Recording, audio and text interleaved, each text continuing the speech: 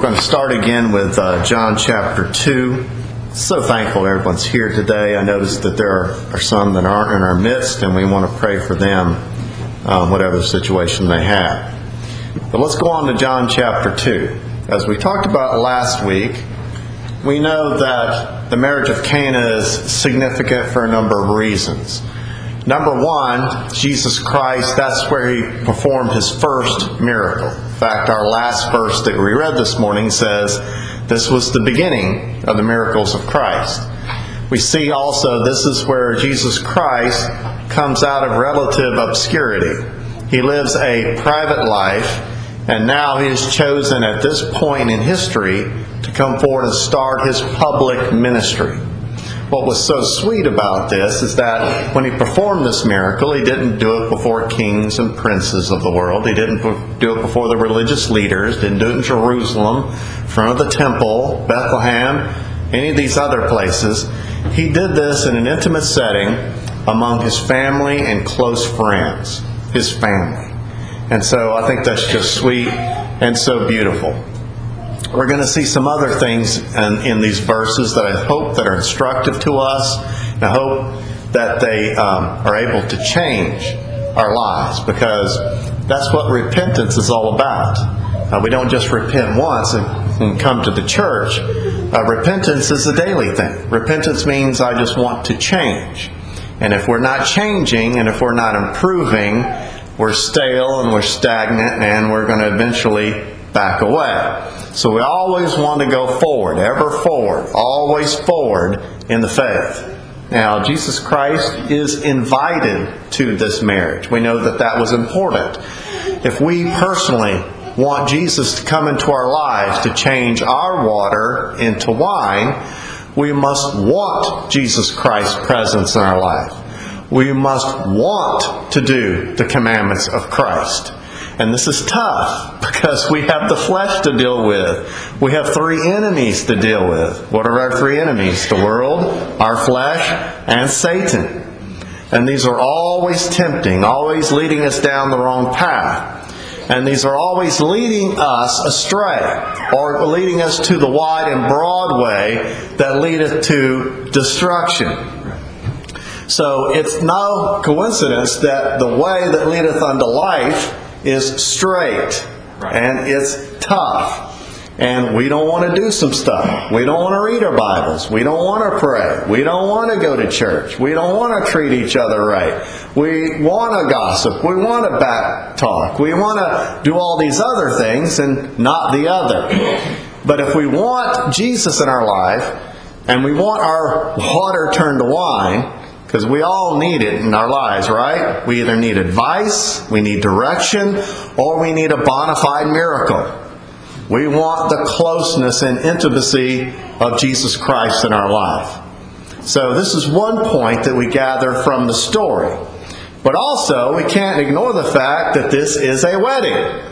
And Jesus chooses a wedding in order to perform His miracle and to change His life from private to public. Now, this shows us how much honor Jesus Christ is bestowing upon marriage, how sacred it is. It is a common grace that He's given us. He actually ordained marriage for us. And we know that the proper order of marriage is, right? The Scripture says, "For this cause shall a man leave his father and mother, and shall cleave unto his wife, and they shall be as one," right? So what's the order? First you leave, then you cleave, then you weave, and then you conceive. Don't get those out of order. Because God definitely has an order for relationships on this earth and the proper way it's supposed to go. Now, marriage is ordained of God, and it is supposed to be authenticated in an open public ceremony, because you're proclaiming before all the world that this is your bride. It's confirmed by a ceremony, always has and always will. People who live together are not married. I know that there is a thing I learned in law school called common law marriage, But God recognizes ordained marriages that are commemorated or authenticated by ceremony. Marriage is the highest and noblest and best of all human relationships. It is the best gift God has to give to humanity in general, regardless of whether they are believers or not. Why is that? Because any society, brothers and sisters, that honors marriage is a society that does well. Any society, not just any kind of marriage, but a society that honors marriage, a lifelong commitment openly, a covenant kept and met, and between a husband and wife, that is a society that does well. These bonds that we form during the marriage of love and commitment to raise children, that's a society that honors God and honors marriage. Now, if you have a society that recognizes that sort of marriage, you're going to have a society that has a low crime rate. It will be secure, it will be safe, and it will be more moral.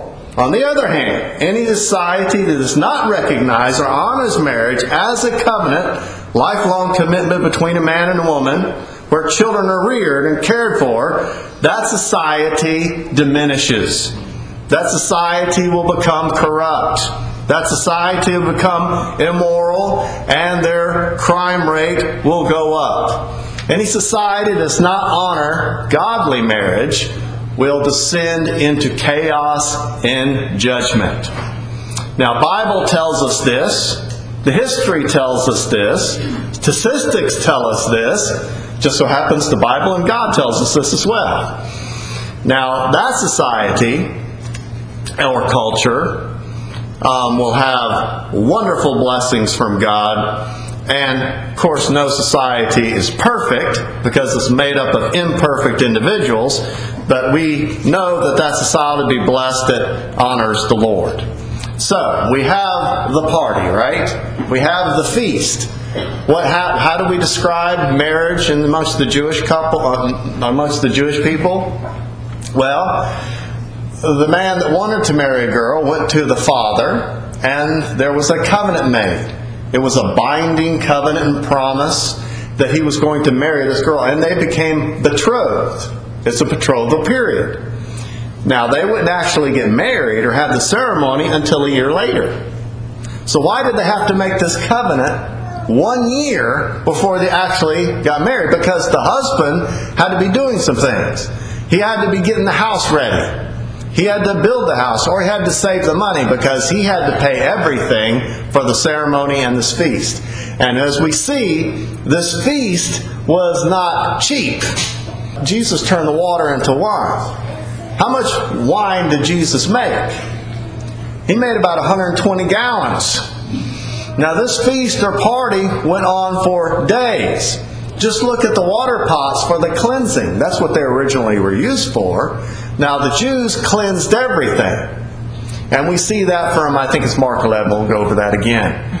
But we see that this was something that was done. Now, if you got 120 gallons of water, that's a lot of cleansing. So this was a long party. It was very expensive, and the bridegroom had to pay for all of it. So we have the party. Now let's go to the predicament. What's the predicament? We find that in verse 3. And when they wanted wine, the mother of Jesus said to him, "They have no wine." So they've run out of wine. Now this is a big embarrassment. This is a big embarrassment for the bridegroom, because he's been working and saving all year for this, and it's his duty to pay for everything. So this is not just a little slight, this is a catastrophe. So what does Mary do? And notice that she's called the mother, and after that, she's called the woman. Mother, and then she's called the woman. Mary, the mother of Jesus, goes to Jesus and says, "They have no wine." Now my question to you this morning is, why did Mary say this to Jesus in particular? Well, some people I've heard said, well, Mary had been giving this message from the Lord and from the angel that the thing that was within her is a holy thing, and that this is indeed the Messiah. So she had been the mother of Jesus for 30 years and haven't seen any miracles yet. And so some people theorize that she's been waiting and waiting, and she thought, well, this is the perfect opportunity. You know, Jesus, I have no wine. Let's see a little miracle here. Let's get this thing rolling. But I don't know if that's really the case. It could be. I don't know. But I think more likely, why didn't she go to Joseph, her husband? Well, evidently, probably Joseph is not there. Probably Joseph has died. We know that Joseph passed away by the time Jesus Christ went to the crucifixion. Because as you remember, he was hanging on the cross, and even in his last words, one of the 7 last words of Jesus Christ, he is concerned about his mother. And he says, "This is my mother," and then he gives her to who? The disciple whom he loves, right? John. And he says, "Now this is your mother. And woman, this," now he says woman, right? Not mother, because he's cut off the relationship, because he's going to die. And he says, "Now this is your son." So he gives charge. Because if a woman becomes a widow, then her affairs and everything, all the burden that would go to raising or continuing to upkeep this woman falls onto the eldest son, who Jesus was, right? So he is giving charge of her over to the Apostle John. So she didn't go to Joseph. She didn't go to the ruler of the feast. She goes directly to Jesus Christ. And she says, "They have no wine." So why does she ask Jesus Christ? Well, let me ask you this question. When you have a problem, you have a predicament, who do you go to? Well, you got a problem in business or something like that. Who are you going to go to for advice? Isn't it someone that you trust?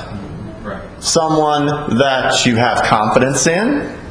Someone that you know is going to tell you the truth? Is going to be honest with you? So, she didn't go to dad or mom or grandma or grandpa or uncle or anybody else. She goes directly to Jesus Christ.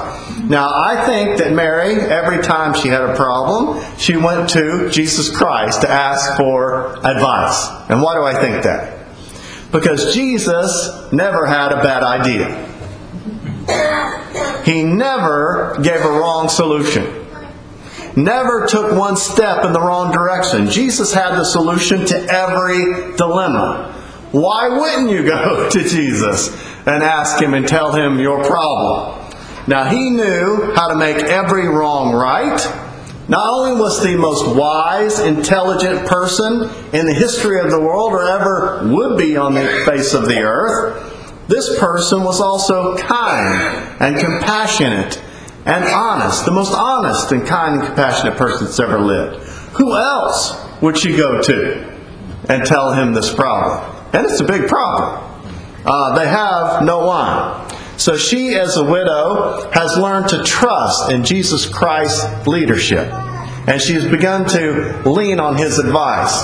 And that's what we should be doing as well. Trust in the Lord with all thy might. Lean not unto thine own understanding. If you got a problem, I'd take it to the person who has the best advice, wouldn't you? That's Jesus Christ. So, they have no wine. And what is the response in verse 4? It's Jesus saying to her, not mom or mother, it says, "Woman, what have I to do with thee? Mine hour is not yet come." Not mom, woman. Now sometimes we look cockeyed at this and say, how disrespectful. Well, back in biblical times, this was not really disrespectful to call someone woman. It's like the South when we call people ma'am. Ma'am, I didn't quite catch that. Ma'am, could you check my groceries out? It's used in it's probably the same thing. But it is significant. Because Jesus is telling her right now, and this is a big change, woman, what have I to do with thee?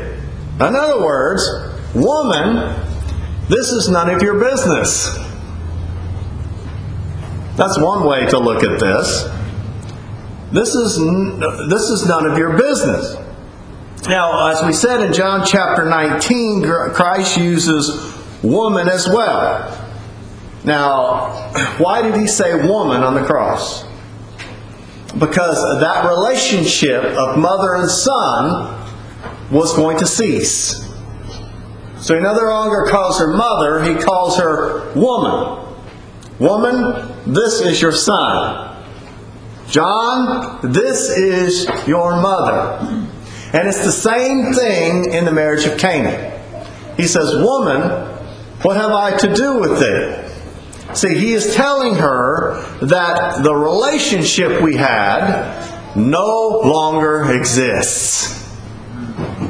Because I have changed from my private life, which I am Mary's son, the eldest son, with these responsibilities. Now I am changing that from my private life. I'm now entering my public ministry.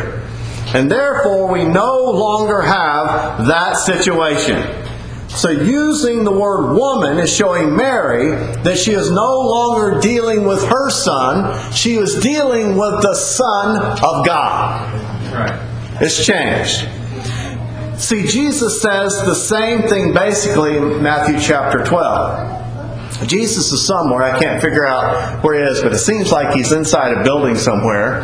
And there's people come to Jesus Christ in Matthew chapter 12 and says, listen, your mother and your brothers and your sisters are outside.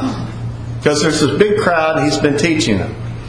So what is basically mom and brothers and sisters wanting? They're wanting a backstage pass. Right? You know, you go to a big country concert. A buddy of mine had an airboat company. He let some famous country star film on his airboats, and in return, he didn't get any money. He got backstage passes to his concert. So he was backstage. He had access. He was a VIP. And basically, that's what Mary and the bros were thinking. This is family. Hey, we know this guy. We're on the outside, and we can't get in because of the crowd. Send word to Jesus. He'll let mom and brothers and sisters in. So what did Jesus say? He said, sure, come on in. We're family.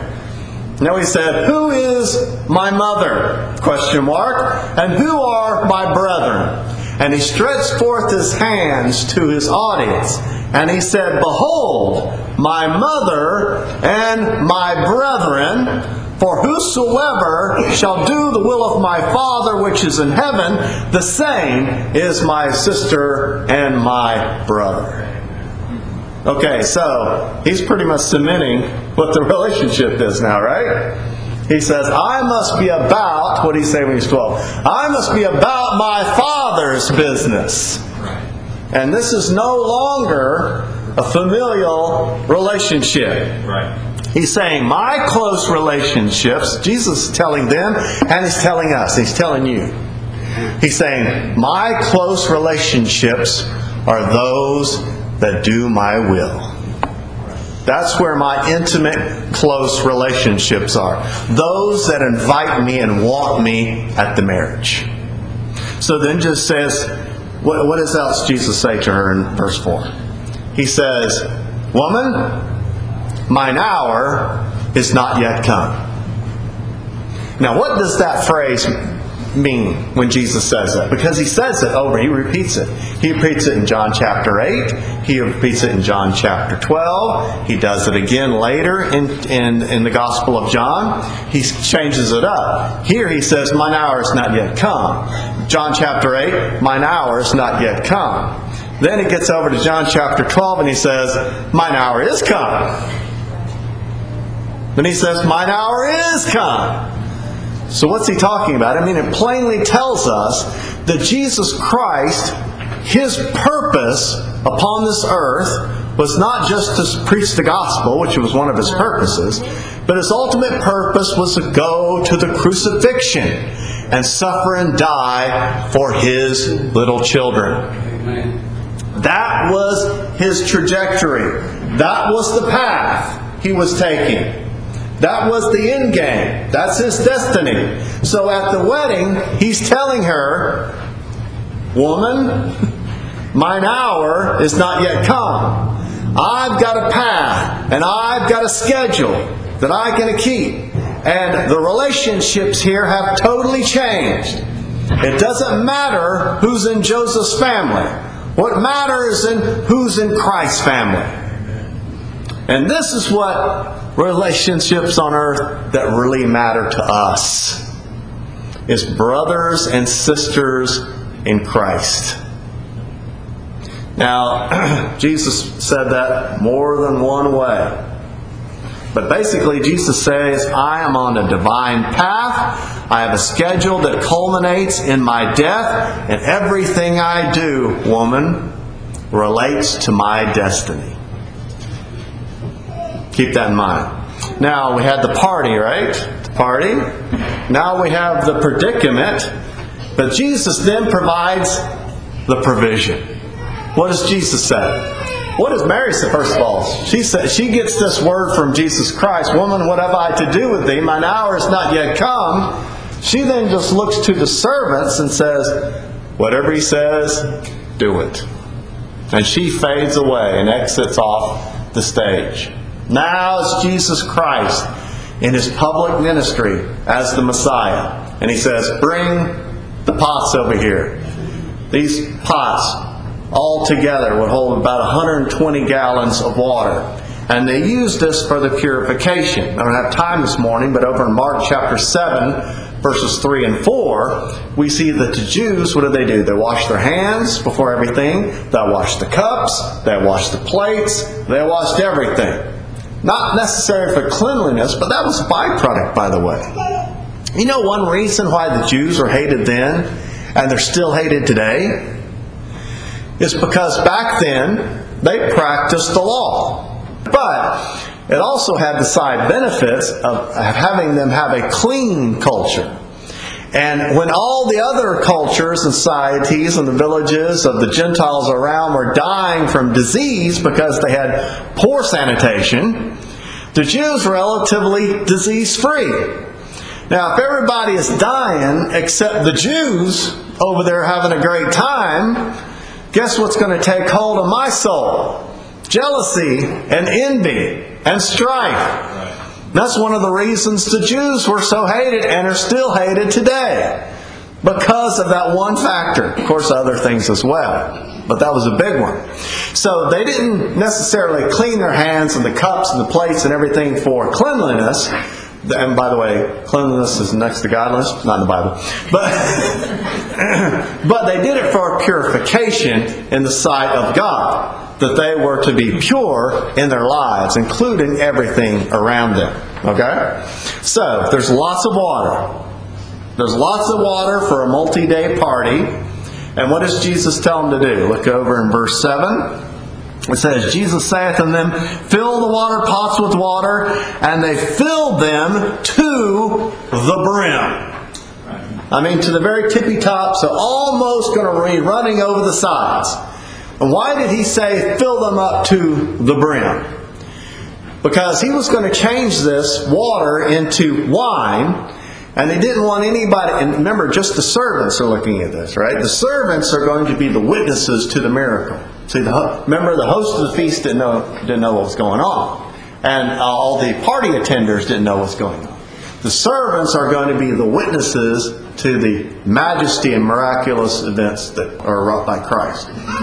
So the reason he says fill it up to the brim is so that nobody can say later, well, he just poured a little wine on top.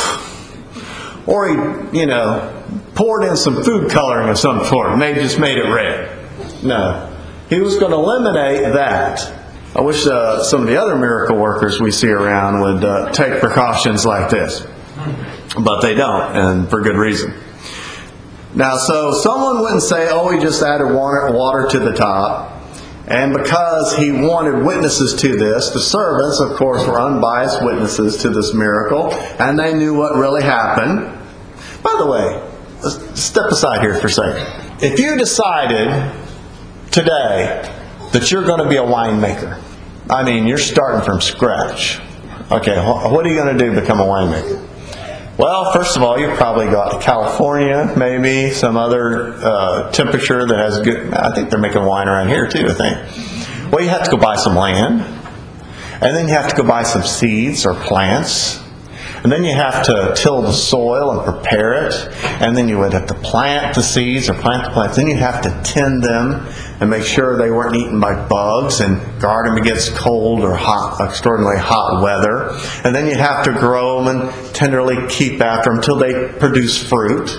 And then you have to pick the fruit, and you take the grapes, and you'd have to crush them, and then you have to strain them, and then you have to put them in containers, and then you would have to ferment them, correct, for a time. Who knows how long that takes.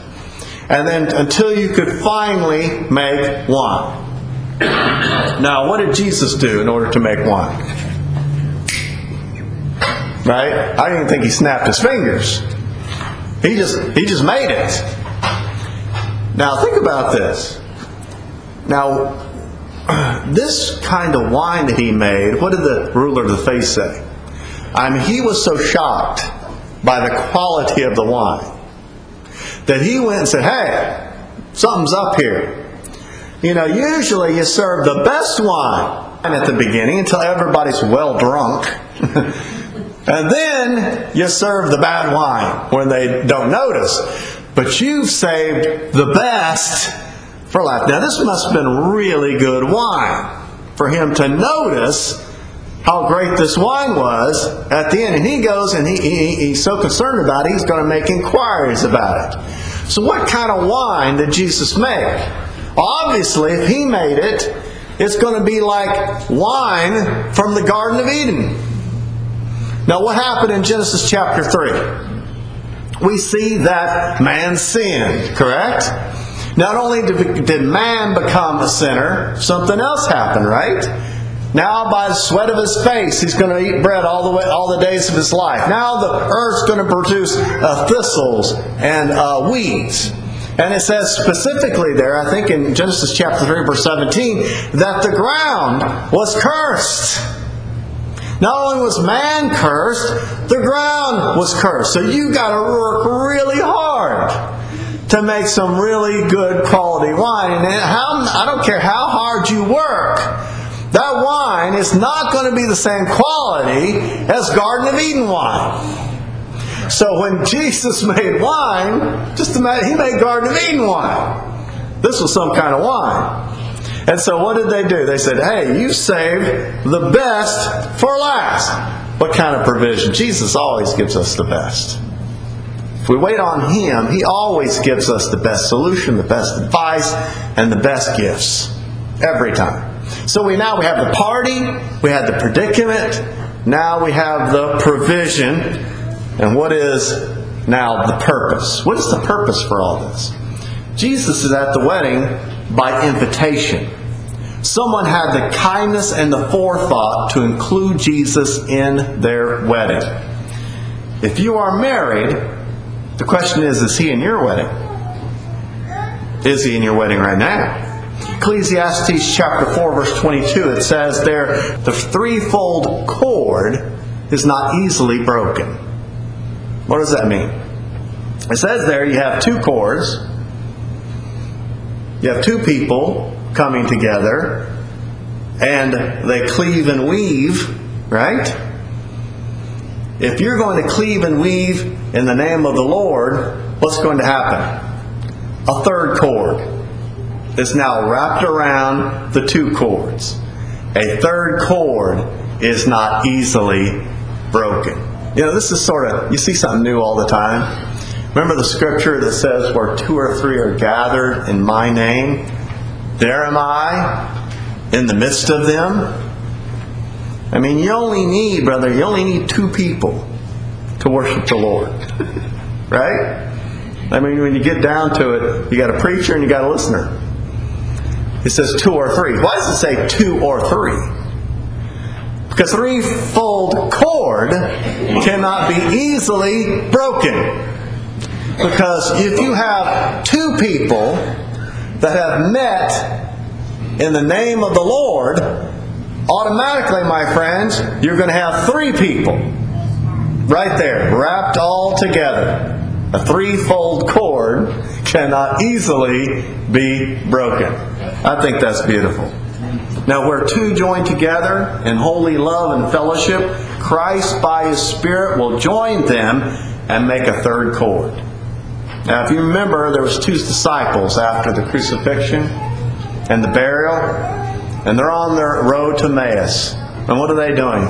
They're lamenting and they're talking about their Savior. This is the one, we thought, that was going to redeem Israel. And as they're there talking about the man they love, what happens?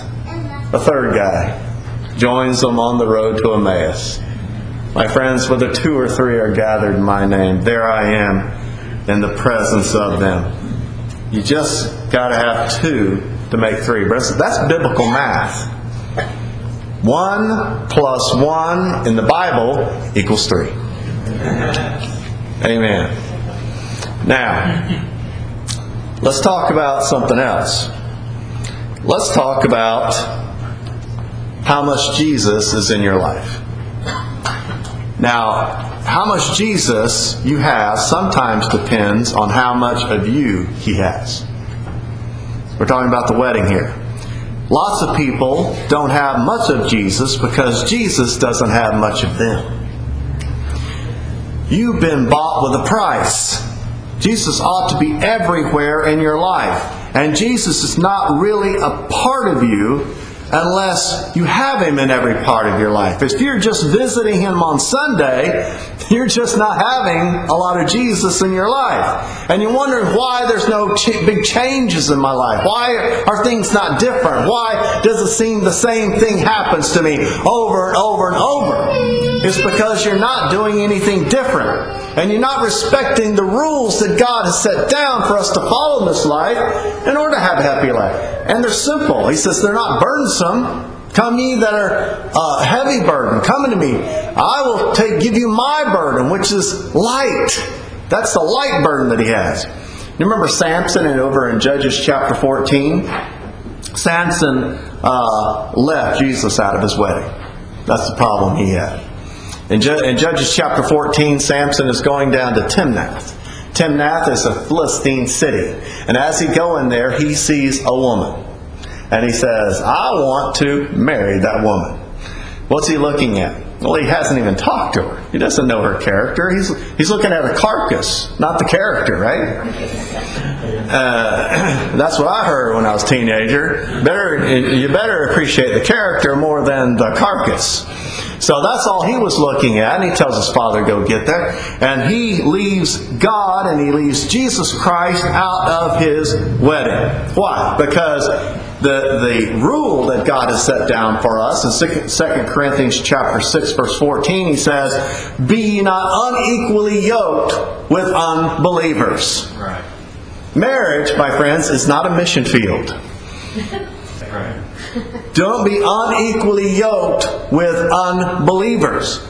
That means that if you're in a sort of relationship and you hear the wedding bells faintly down the road, if this person is not a believer in your Lord and Savior Jesus Christ, then the Bible says, make your presence known by His absence. Saturate the place with your absence. Now, if you're in a relationship, and that certainly can change. I've seen that as well. I've seen it up close, where there's unbelievers, but by way before marriage time, that person had become a believer. And so therefore, it was a great thing. But Samson knew what was right and didn't do what was right. Be ye not unequally yoked with unbelievers. And so, we need to marry disciples. Samson left God out of his wedding. And that wedding was short-lived, wasn't it? Probably about 7 days. Now, what was Samson? He had chosen to be a Nazirite. Now, don't confuse that from a Nazarene. Jesus Christ was from Nazareth, so he was a Nazarene. And I still think it's the same root word, which means consecrated or set apart. Now, Jesus Christ was from Nazarene, and he was set apart, wasn't he? He was consecrated. But if you wanted to be a Nazirite, we find that over in Numbers chapter 6. And this is a special vow men or women could take in the Jewish nation, that they wanted to be more consecrated, more set apart. They wanted to be a super Christian, in other words. And there were 3 rules that they have. You all know those rules. Number 1, they couldn't drink wine, 10 grapes, or the husk, or anything about that. Number 2, they couldn't cut their hair. And number 3, they couldn't touch dead things. Not just humans, but they couldn't touch dead bodies of any type. Now Samson, what happens after Timnath? He's confronted by a lion. Samson is our superhero in the Bible. The Spirit of the Lord came him, and that lion thought he had easy prey. Well, the Spirit of the Lord came over Samson. He took that lion and pulled him apart like a little baby goat. You could pull something like that apart. He just ripped that lion apart. He was a dead animal, a carcass. He left, he came back, and what had happened to the carcass? Well, a bees had moved in. Right? Right, Sister Danielle?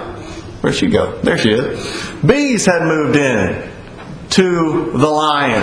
And you remember the riddle Samson had about that. And we know that that is a picture of our Lord and Savior Jesus Christ. He is the Lion of Judah, and he is just full of sweetness, right? But it also has an application to what Samson was doing at that time. See, he wasn't allowed to touch a dead thing. He was a Nazirite. But what did he do? He broke his Nazirite vow. He went back there and grabbed the honey out of there, ate some and said, "Boy, this is the best honey ever." Then took some home to his dad and said, "Have some of this honey." And it was just wonderful. So he had broken his vow by going into a dead thing. And what had Samson done to his life? He had gone to a dead thing because he wanted some honey. Now that's what some of us has done at different parts of the week, maybe even on Saturday nights. We go to dead places because that's where the honey is. Oh, Brother Chris, you're getting too personal. Yes, I am. What did the old preacher say? The old preacher, what did he say about Samson? He said, Samson wasn't stung by the bee, he was stung by the honey. Amen? Now, next question to you is this. What are you as a group of people? We sung about it this morning. Number 226. What are we? We are the bride of Christ. Now, what are some of us naturally? Some of us here are naturally husbands. But in order to be a good husband, we must first learn to be a good bride. The best husbands are those that learn first how to be a good wife. Does that sound kind of weird? Sort of. But it's true. Because what are we? All we are. Children, husbands, wife, man, woman, children, whoever you are. If you're a child of God, you are the bride of Christ. In order to make a great husband, we must first need to know how to be a good wife. And that way, brothers and sisters, in Ephesians chapter 5, we can then submit one to another. Now, we need Jesus to be in all things. We've learned that from this first scripture as well. We need Him to be in our lives. We need Him to be in our marriages. We need Him to be in us as individuals. We want advice. We want direction. We want that miracle. We want that wine. We want our water in our lives turn to wine. I need something radically different in my life. And not only do we get something different with Jesus Christ, we get the best. Because we have invited Him right there to the wedding. We want to be in His presence. My hope is built on nothing less than Jesus Christ and His righteousness. I dare not trust the sweetest frame, but wholly lean on Jesus' name. On Christ, the solid rock, I stand. All other ground is sinking sand. All other ground is sinking sand. He gave us His Son. He gave us His Son so that we can learn that we're supposed to leave, cleave, weave, and then bring forth much fruit to His name. The turtle dove is singing now. The winter's past and gone. Rise up, my fair one, come away. I'll take you home to stay. The bride of Christ we have today, a blessing from the Lord. He gave her to His Son to say, to take her home above. See, if we're the bride of Christ, we have a bridegroom. And He's up in heaven with the Father. What does it say in Genesis about marriage? It says, first of all, the bridegroom has to leave the father to come over to where the wife is. So Jesus Christ, someday in the future, brothers and sisters, is going to leave His Father in heaven, and He's going to come down here to come get His bride. And He says, we're going to cleave to one another. We're going to be as one. And there, my friends, in heaven, that home He's prepared for us. My Father has many mansions. I must go away to prepare a place for you. He's going to take us back to the home He's built for us. And we're going to live forever and ever in a place of peace and eternity. The turtle dove is singing now. The winter is past and gone. Rise up, my fair one, and come away. I'll take you home to stay.